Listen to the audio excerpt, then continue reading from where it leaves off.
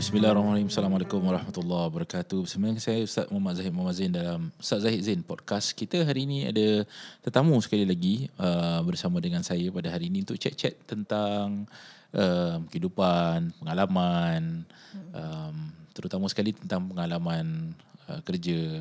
Tapi sekarang sebab kita berada dalam bulan puasa, nak tanya pengalaman puasa dia. Dian Nur Hayati daripada TAQWA Associate. Selamat datang, Dian. Selamat datang, terima kasih. Baik, apa khabar, Dian? Baik, Alhamdulillah. Puasa penat sangat suara macam je. Oh, sorry. Kuatkan sikit. Itulah, lemah sikit puasa. First, anak setahun you anak setahun sekarang ni, umur setahun. Apa perbezaan puasa ada anak dengan puasa tak ada anak ni? Oh, okay. As a mom. Yes, correct. Okay. Bila kita puasa sebelum ada anak ni, berbezalah. Lagi-lagi sebelum kita kahwin, semua mak yang siapkan. Kita setakat tolong-tolong mak je kan. Bila kita dah kahwin, dah ada anak ni, it's like the challenges is a lot. You macam nak kena masak, nak kena sediakan semua, habis nak kena dokong dia kat sebelah. So kita time puasa pun kita nak kena tahan lah tu semua, macam dugaan lah kan. Kita tahan je. Kadang-kadang kita nak marah, tapi kita puasa ni nak kena sabar selalu. Kadang dia macam meringik. Dah pandai apa setahun ni? Siapa nama dia? Sumaya. Dah pandai apa Sumaya setahun ni? Dah pandai, dia dah nak cuba nak berjalan tu. So semua benda dia nak capai lah. Nak capai, nak jatuh, semua habis. Are you staying with your own family ataupun you staying with your in-laws ke? Alhamdulillah, I dah dapat rumah sendiri tinggal rumah sendiri kan. So challenge dia adalah mentadbirkan satu rumah sendiri. Yes, betul. So pagi-pagi rutin you adalah siapkan sahur. Okay. Anak lagi. Tiba-tiba time sahur tu dia macam menangis pukul 4-5 pagi tu. Dengan tiba-tiba so nak kena bawa dia sekali pergi kat dapur. Itulah rutin hari-hari. Kan. InsyaAllah tu jadi bahan amal kebajikan, nanti dapat pahala kan. Amin. Susah kan? Susah tak Dian? Susah mencabar. Tapi susahan tu kan sebahagian daripada cara Allah SWT kan nak tukarkan kita punya pahala kan. I receive a lot of macam soalan tau daripada young moms Bila young moms cakap macam, Ustaz, kita dulu time bujang kita boleh pergi semayang tarawih sana, semayang tarawih sini. Lepas tu sekarang kita dah anak, lepas tu kita tak boleh pergi. Saya rasa kurang. Lepas tu selepas lepas siapkan iftar, lepas tu malam dah penat sangat kan. Especially feeding moms Yes. Sebab tak tahu kalau orang lelaki tak tahu pasal benda ni, mungkin korang tak faham sangat tentang situasi ni. Apabila ibu yang feeding kan kepada anak-anak dia memerlukan energi kan, tenaga yang sangat besar. And it draining, right? Yes. It drains dia punya energy. Correct. Dia kata lepas tu dah tidurkan anak, kita pun penat, kita pun tertidur, lepas tu kita dapat apa. So this sort to me a lot of macam comforts Ustaz, apa yang boleh kita buat and everything. I say that you have to understand that semua benda ni, apa yang you buat tu adalah ibadah besar. Betul. Nanti Allah SWT akan berikan balasan. So you don't feel, first kali Dian kena tahu, jangan rasa kurang. Betul. Apa yang you guys buat ni sudah cukup besar lah pengorbanan dia yang Allah SWT akan kasihkan. Dan at the beginning of bulan puasa hari tu, I did one short ceramah. I cakap pasal macam mana menunjukkan keimanan kepada Allah ni, dia ada macam-macam cara. Dan salah satu cara dia adalah tu kira khidmat kepada family, tunjukkan kasih sayang kita kepada keluarga. Dan ketika malam hari kalau rasa penat kerana buat dia lain tau. Kalau dia penat dia tak buat apa-apa, itu lain. Tapi bila dia rasa penat setelah dia berbakti kepada keluarga, I think that's it, ibadah tu lah. Jadi firstly jangan sampai, sebab ada orang kadang-kadang dia apa tahu Dian, dia macam dia rasa macam korang anak ni dia apa nama dia, yelah ada anak kecil susah kan, nanti dia mengakibatkan saya ni lupa kepada Tuhan. Actually tak. Actually tak, insya-Allah. Sumaya tu nanti besar jadi orang solehah, insya-Allah. InsyaAllah. Amin ya Rabb. Dah start makan Dah start makan dah. So nak kena siapkan tak lama lagi, setahun tak lama lagi nak start puasa. Wah, sekejap tau. Macam-macam cepat dah besar. Diorang akan ni first First anak first. Masya Allah. So dah berapa lama Dian berumah tangga? Dah nak masuk 2 tahun. 2 tahun. Anak pertama, Alhamdulillah. Masya Allah. So interesting. So first time raya lah? Tak. 2 kali. Rahsia dah raya kan? Rahsia dah raya. Second time raya. Second time ni raya lah. So baju hari raya apa ke tahun ni untuk semua? Itulah. Baru puasa dah order dah baju raya. Tak apa, benda-benda ni semua bukan benda-benda yang orang lelaki fikir. Itulah. Saya tak tahu benda, isteri saya je order semua. Saya cuma hulurkan kad je untuk dia buat keputusan. Sebab kau tunggu orang lelaki dia pagi raya pun baju raya tak sampai. Tak sampai. Tak apa. Benda tu memang patut dibuat. Sebab memang tak boleh harap kita semua satu makhluk yang memang tidak boleh harap lah pasal benda-benda macam ni. So tahun ni colour apa Dian dengan family? Putih hitam. Putih dan hitam. Wah, 2 colour 2 colour. Saya pun rasa bini saya pun beli 2 colour juga. Wah, bagus. Alhamdulillah. So, both of you are working in the family? Yes. Your husband is also working? Yeah. You also working? Yeah. Sudah berapa lama you join TAQWA? Okay, I dah join TAQWA dalam masa 3 tahun. Dah 3 tahun lebih. So far, Alhamdulillah. I find the job it suits my time. Okay. I boleh jaga my anak. You know, dia tak sama dengan pekerjaan I yang dulu. Okay, whereby I was working with DBS. I dapat rasakan the perbezaan tu memang macam cakap very very different lah. Pasal dulu kat DBS I kerja setiap hari dah nak masuk dalam 10 jam 12 jam. Wow. I spend in the branch like really really long hours because we are handling money, we are handling cash, so we have to be very very, kita nak kerja teliti, nak handle. So bukan setakat cash, human. Yes, hari-hari nak kena layan kerana. So so when I make this jump from being a bank executive lah to TAQWA, I can feel the difference. I boleh spend more time dengan keluarga. Dulu I cuma nampak muka my mum like, I think pagi pun kadang tak sempat I dah keluar dulu. Nampak muka dia sekejap je, balik pun malam dia pun dah tidur. So that's how my everyday. I cuma nampak dia like hari Ahad. So when I make the jump, I really really feel the difference lah. Masa satu, then I don't feel the stress. Bila kita layan dengan kita layan customer sehari-hari, you can feel the difference. Macam usually orang datang kat you mesti complain kan? Always complain dulu. Tak, pasal saya kepo kan. Kadang-kadang pun beratur juga kan. Ada things yang you cannot be settled on the teller kan, dia kena beratur juga kan. Tapi kadang-kadang kepo kan, sebab saya suka dengar orang perempuan. So usually they always came up to you, sit first and then they tell you what are the issues. Padahal benda tu boleh settle. Boleh. Tapi dia akan macam, you know what, I go this and I cannot. Betul. There's always that. So you guys, you tahu you boleh settlekan every masalah. Yes. So semua, ada tak boleh settle? Tak ada kan? Kira kalau tak ada, kadang-kadang ada satu masalah tu kita tak boleh settle on that day itself. Tapi diorang nak kita settle kat situ juga immediately. Which it will take like, sebenarnya perlukan masa dalam 2-3 hari lah. So itu yang kita nak kena layan tu. Macam mana kita nak explain. Sebab tu saya cakap dengan you tadi, actually the front office punya situation is that dia bukan settling issues, tapi dengar issues lah. Yes, betul.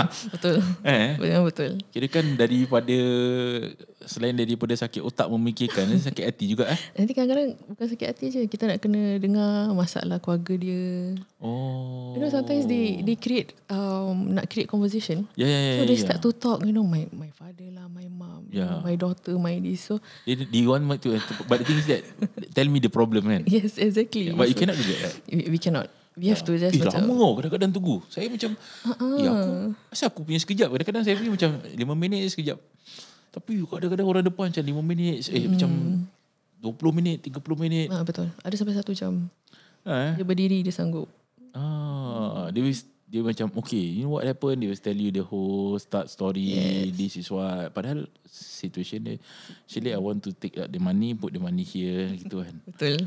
So, you guys ada kena pergi kursus anything ke apa ke untuk menyihatkan hati yang spiritual? Tak adalah. Tak ada. We don't. Jadi this everyday kena lah? Yeah, it's everyday. It depends on how well you can macam, bila kita habis kerja je, dah keluar daripada branch tu, you have to forget about everything. We have to teach ourselves lah. Kita kena ajar diri kita. Oh, kau tidak judgemental Correct. Kita nak kena ajar diri kita yang hari tu dah habis, dah. Jangan bawa balik rumah, jangan fikir-fikir lagi. Tapi kadang-kadang kalau dah marah sangat, ada yang kes tu. Tapi kalau marah sangat, kira kan macam sampai ke abuse, is it? Abuse tu taklah. Macam diorang campak buku, campak duit, tu adalah. Oh really? Macam maybe. It's bad Kalau dah 4 tahun, 3-4 tahun gitu, saya rasa abuse pernah lah. Kena maki juga pun ada juga. Macam kadang-kadang, sekarang kan semua dah digital. Okay. So you know like, yang rosak tu is the iBanking. So maybe the ATM yang rosak. Then diorang tak happy. Diorang dah bingit kan dekat luar. Bila masuk kat dalam, dia just vent macam lah. lepas kat kita, vent out to us. So itulah semua kita nak kena dengar hari-hari. Ada this macam digital teller dekat dalam yang nampak muka je. Dia pernah kerja macam itu? Tak nak? Oh tak. Tak. Kadang-kadang macam kelakar juga. Macam ni orang betul ke? Kan. Sebab tu tak banyak customer suka pakai digital. They prefer human in front of you. But the thing is that the human is always ada that touch of personalization. Of course lah, you guys are caring so much kan. Yes, auntie, yes, uncle. Patut uncle tu tak nak ganjak-ganjak kan. Aku kat belakang ni lama sih uncle ni bila nak keluar. I think apa isu cancelling my Gyro? insurance. Oh, insurance.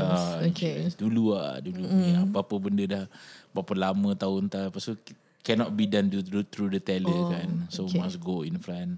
Padahal dah lama saya cakap apa sah lama sangat ni sampai kau pakcik marah lah, why lah, so tertinggal number lah. Terlepas number lah and everything. Do you miss doing that meeting? But your current job also meet people, right? Yeah. So kira kan dulu dah jumpa orang, dah ada training lah. Sekarang kira kan jumpa orang biasa lah. Sekarang kira kan dah macam nak cakap dah sedia lah. Kira kan apa-apa je dah boleh rempuh lah. Apa-apa dah boleh rempuh. Okay, interesting. So you've been with TAQWA daripada 2018. Yep, correct. Tadi bilang kat I with the intention of helping the community. Yes. Of course, doing extra mile to help people with financial literacy and whatsoever. Right. Of course lah, kita nak cakap pasal benda ni nanti kita nak tak nak bincang pasal policies and everything kan, sebab nanti dia jadi a little bit too dry kan. Tanya pasal your personal experience on your own financial punya apa nama dia, managements. Kalau dekat dalam rumah as a financial consultant, wealth associate consultant you guys buat benda sendiri ke suruh orang buat kan? You mean as in our work or our finances? Your finances. My own finances? I do it myself. Okay.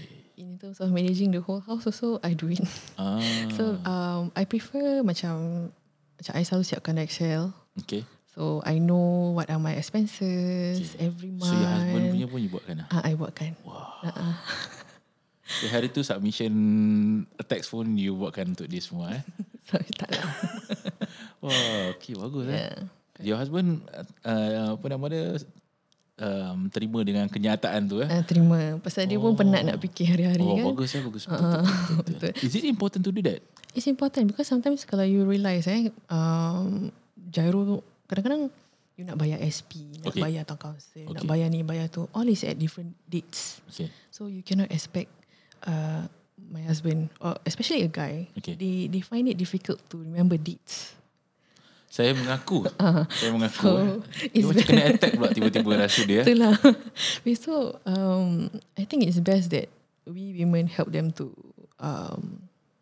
how to say to make all the Arrange. arrangements for all that. Yeah.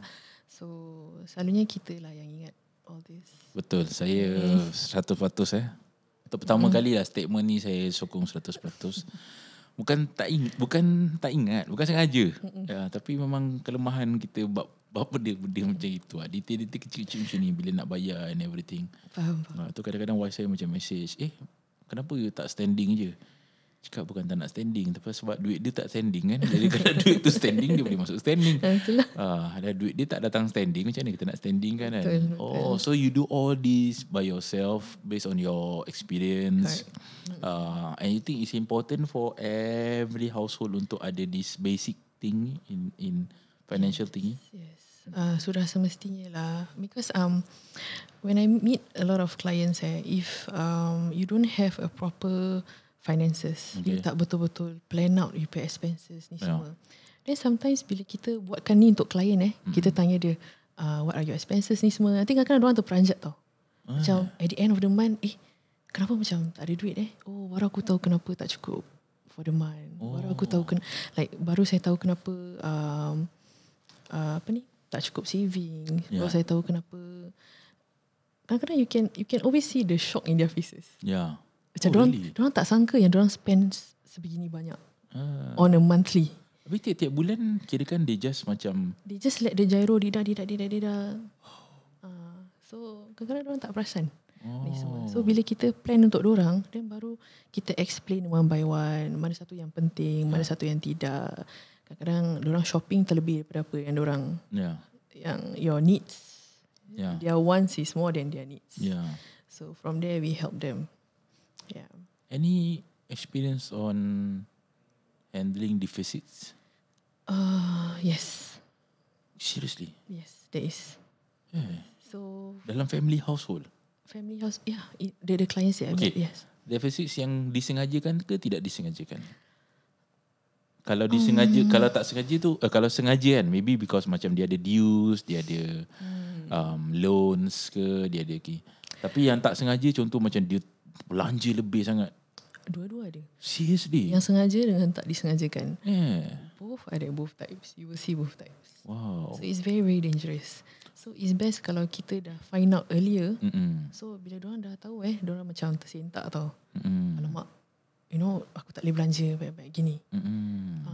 That's why lagi-lagi yang I jumpa ni selalu yang ibu bapa yang dah ada anak. So this will affect your children in the future. Kalau you tak ada simpan sikit-sikit untuk diorang. So kita memanglah kita perempuan pun macam nampak apa-apa semua nak beli. So it's something yang bila kita dah kahwin nak kena sacrifice lah. Okay, nak kena betulkan bukan tak boleh beli kan. So kalau orang tanya dekat you, bukan tak boleh beli, tapi nak kena kurangkan. Okay. Harusnya kita kurangkan kita punya kemahuan lah. Ataupun maybe kalau you nak sesuatu tu, you save lah pelan-pelan tiap bulan. Then after the end of the savings, then baru you nak hadiahkan something for yourself. Then okay. Itu yang susah tu Dian. Sebab benda tu dia datang ikut musim kan. Ikut musim. But that's what I did lah. So it's macam kirakan saya nampak ni sesuatu yang saya betul-betul nak. So saya simpan lah sikit-sikit tiap bulan, then baru kita beli. Kalau dah habis dia punya season ni macam mana? Selalunya orang dah tak pakai dah ni. Takut solap okay, betul kan? Takut solap. Itu ada bagus dia. Bila dah solap, kita tak jadi beli kan. So duit yang kita ada bilin tu, kita buat apa? Simpan masuk balik dalam account. Ya, boleh pelan-pelan naik. Actually benda ni pasal mindset kan? Yes, it's a mindset. Okay, kita macam a little bit macam judgemental pula. Rasa macam perempuan pula selalu beli kan. Orang lelaki pun tend to do this, right? Jarang. Okay, tapi kat apa selalu kalau you experience orang belanja, kat apa orang lelaki? Kalau yang ada motor, yang ada kereta, selalu itulah yang banyak orang belanjakan. Kat spare parts ni lah, upgrade, downgrade lah, rim lah. So, mostly. Ya, betul juga. Mahal-mahal kan benda-benda tu kadang-kadang. Memang mahal. Orang isteri beli mahal-mahal, dia beli lagi mahal kan. Lagi mahal. Ya, betul. Saya pernah nampak. Yalah, kalau tukar macam satu set tayar and everything semua dekat $3,000-4,000 kan. Kadang benda tu bukan sebab sekarang ni dengan bulan raya kan. Nanti orang macam kasut baru, kasut semua nak baru, borrow. semua nak beli. But at the same time, you don't think that's something that you need lah. Kalau diberikan priority kan sekarang ni sebagai a mother, a wife in the family, your whole family punya priority sekarang ni pada siapa? Pada apa? Pada anak ke? Pada rumah ke? Pada apa ke? Bila dah ada anak ni, everything is about anak. So all my priorities is about my kid lah. So I always ensure that apa-apa untuk dia semua mencukupi. Okay. So in terms of anything, kita tak mau cakap like buat susu, diaper ni semua normal things their food and all.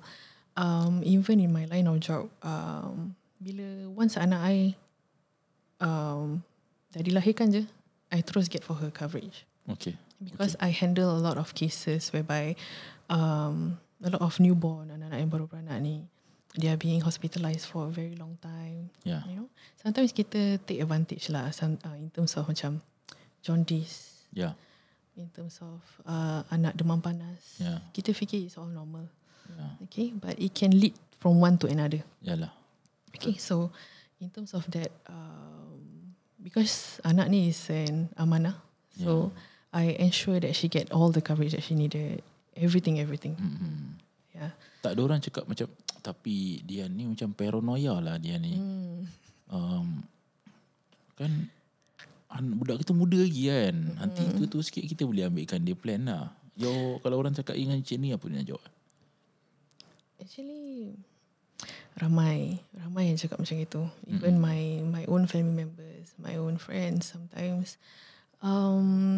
This is the thing that we need to change. This is the kind of mindsets that yang kita nak kena ubah.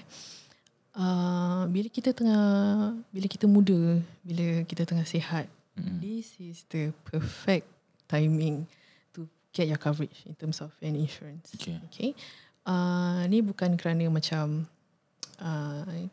ada orang cakap kita nak kena tawakal kepada Tuhan, kepada Allah. Memang betul kita nak kena tawakal, tapi kita pun nak kena usaha. Okay, bila kita usaha tu, kita get yourself coverage.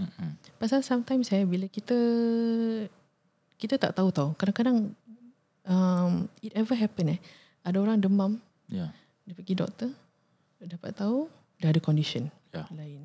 Cuma setakat demam je. Okay.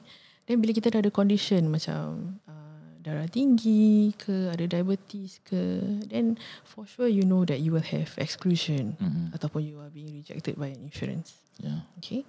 So it's really important. There are also cases whereby bila dia lepas dia dah sign insurance je, dia dapat coverage je, lagi 2-3 bulan tu terus dia masuk hospital pasal setakat minum 1 tin Red Bull je. Terus dia macam menggigil tau satu badan dia. Lepas dia minum 1 tin Red Bull tu, dia menggigil.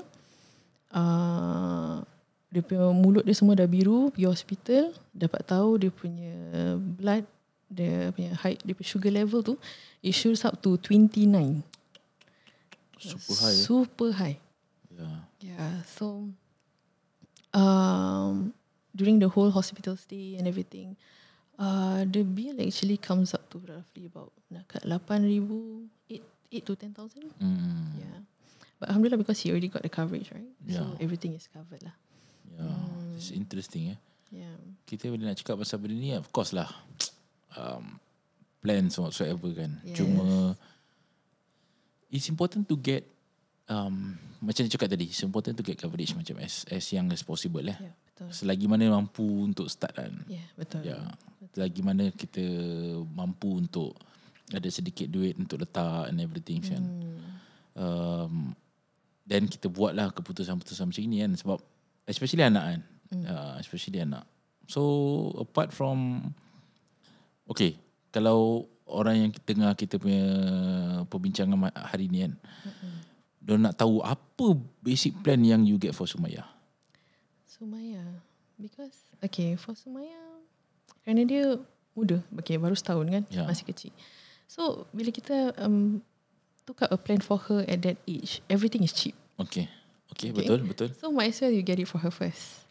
Okay. So the most important one is plan, like hospital plan. Ini paling important. important because once a person is diagnosed with anything, excluded ataupun rejected. So that's the first hospital. Okay, second is accident plan. Pasal budak-budak you tahu lah kadang-kadang dah start lagi-lagi dia dah mula nak berjalan ni. Sini koyak, sana koyak, jatuh semua. So kids accident plan is also important. And the third one is I also got for her a critical illness plan. Okay, because I dah handle a few clients punya child that at a very very young age they are being diagnosed with ada yang blood disorder, ada yang sakit demam Kawasaki. They are totally being rejected by insurance previously. So all this experience that I've had during work, which makes me macam these three component, these three plans is the most priority untuk ambil untuk anak. Untuk anak interesting. Of course, kebanyakan daripada kita bila kita nak cakap pasal benda ni, dia adalah satu benda. Itu bukan satu benda yang baru lah. Satu benda yang dah lama dibincangkan. Cuma kita nak explore perkara-perkara ni sebab because of the current situation yang berubah, the medical bills that is going up, and we're not totally go down. Takkan turun kan sampai beli-belian. Kita a little bit more relax sebab I think situation kita kan tak macam US kan. So kalau kat US tu, before you go to the hospital, they actually ask you for your insurance policy first, right? Betul. Kita dekat sini kan kita macam alah relax lah, anything. Ada Medisave? Ada Medisave. Sometimes, sorry to say this, sometimes kita orang fikir macam alah tak apa, nanti ada apa-apa pun welfare boleh tolong and everything. Social welfare, betul. But I like the thing that you cakap pasal tawakal tadi kan. Sebab I always believe in this, that tawakal is not a financial plan lah. It's something that you plan and then lepas tu you tawakal. Betul. Sebab orang kita kan tawakal apa-apa jadi, tapi bila sesuatu benda terjadi tak help, Tuhan tak buat, padahal Allah dah kasih dia izin untuk buat banyak-banyak keputusan and plan before they actually tawakal kepada Allah SWT. Betul. Interesting chat with you Dian. Thank you so much for coming. Kalaulah ada any pengalaman ataupun advice yang you nak kasih to semua orang, especially the younger ones yang baru berumah tangga ke apa ke, what are the things that you nak sampaikan kepada diorang supaya sebab kalau salah cakap nanti dia cakap alah boleh lah dia tak biar nak jual polisi dengan kita kan. Betul tak? Betul. Kalau tak dijual polisi, lepas tu datang seorang cakap Dian, advise me tapi jangan jual air polisi contoh. Apa you nak cakap? I always use this, jangan terlambat. Jangan terlambat. Jangan nanti kita menyesal di kemudian hari. You know. So it's always bila sekarang sihat, muda, you don't have to take a policy with me. Okay, you start doing your comparison. Okay. Berapa banyak insurans dalam Singapore. So do your comparison, do your due diligence to read and everything. So just get yourself covered lah. All the basics one. Kalau even though kalau you cakap macam boleh lah senang cakap, maybe you mampu ni semua, kita tak mampu ni semua. To be honest, ni semua all the basics that I said earlier, all the hospital, accident ni semua murah. Seriously, it's very very affordable. Betul-betul affordable. So I think it's really worth it. Just fikir tentang yourself, fikir tentang your family, especially your anak. You know, kita tak nak ada apa-apa jadi kat dorang nantilah. In fact ada orang Medisave ni tu pun diorang tak pandai nak buat lagi kan.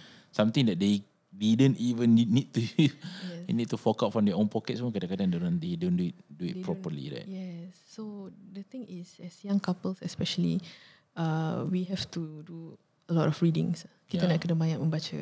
You know, especially about Medisave. Tak boleh semua bila masuk hospital tak boleh pakai Medisave. Betul. So you have to do a lot of readings also. InsyaAllah. That is when Dian and also the associates daripada TAQWA akan datang, and of course bual dengan anyone lah. Kira kan anyone. I believe dah banyak orang ada berbual dengan 3-4 orang daripada TAQWA, semua cakap just for a chat, because the most important daripada TAQWA is actually to get out to get out the education part, to tell people and educate people about the importance about what they need to know, right? Betul. Rather than just selling them the policies and whatsoever. Yes. But the most important is to tell them what are the things about.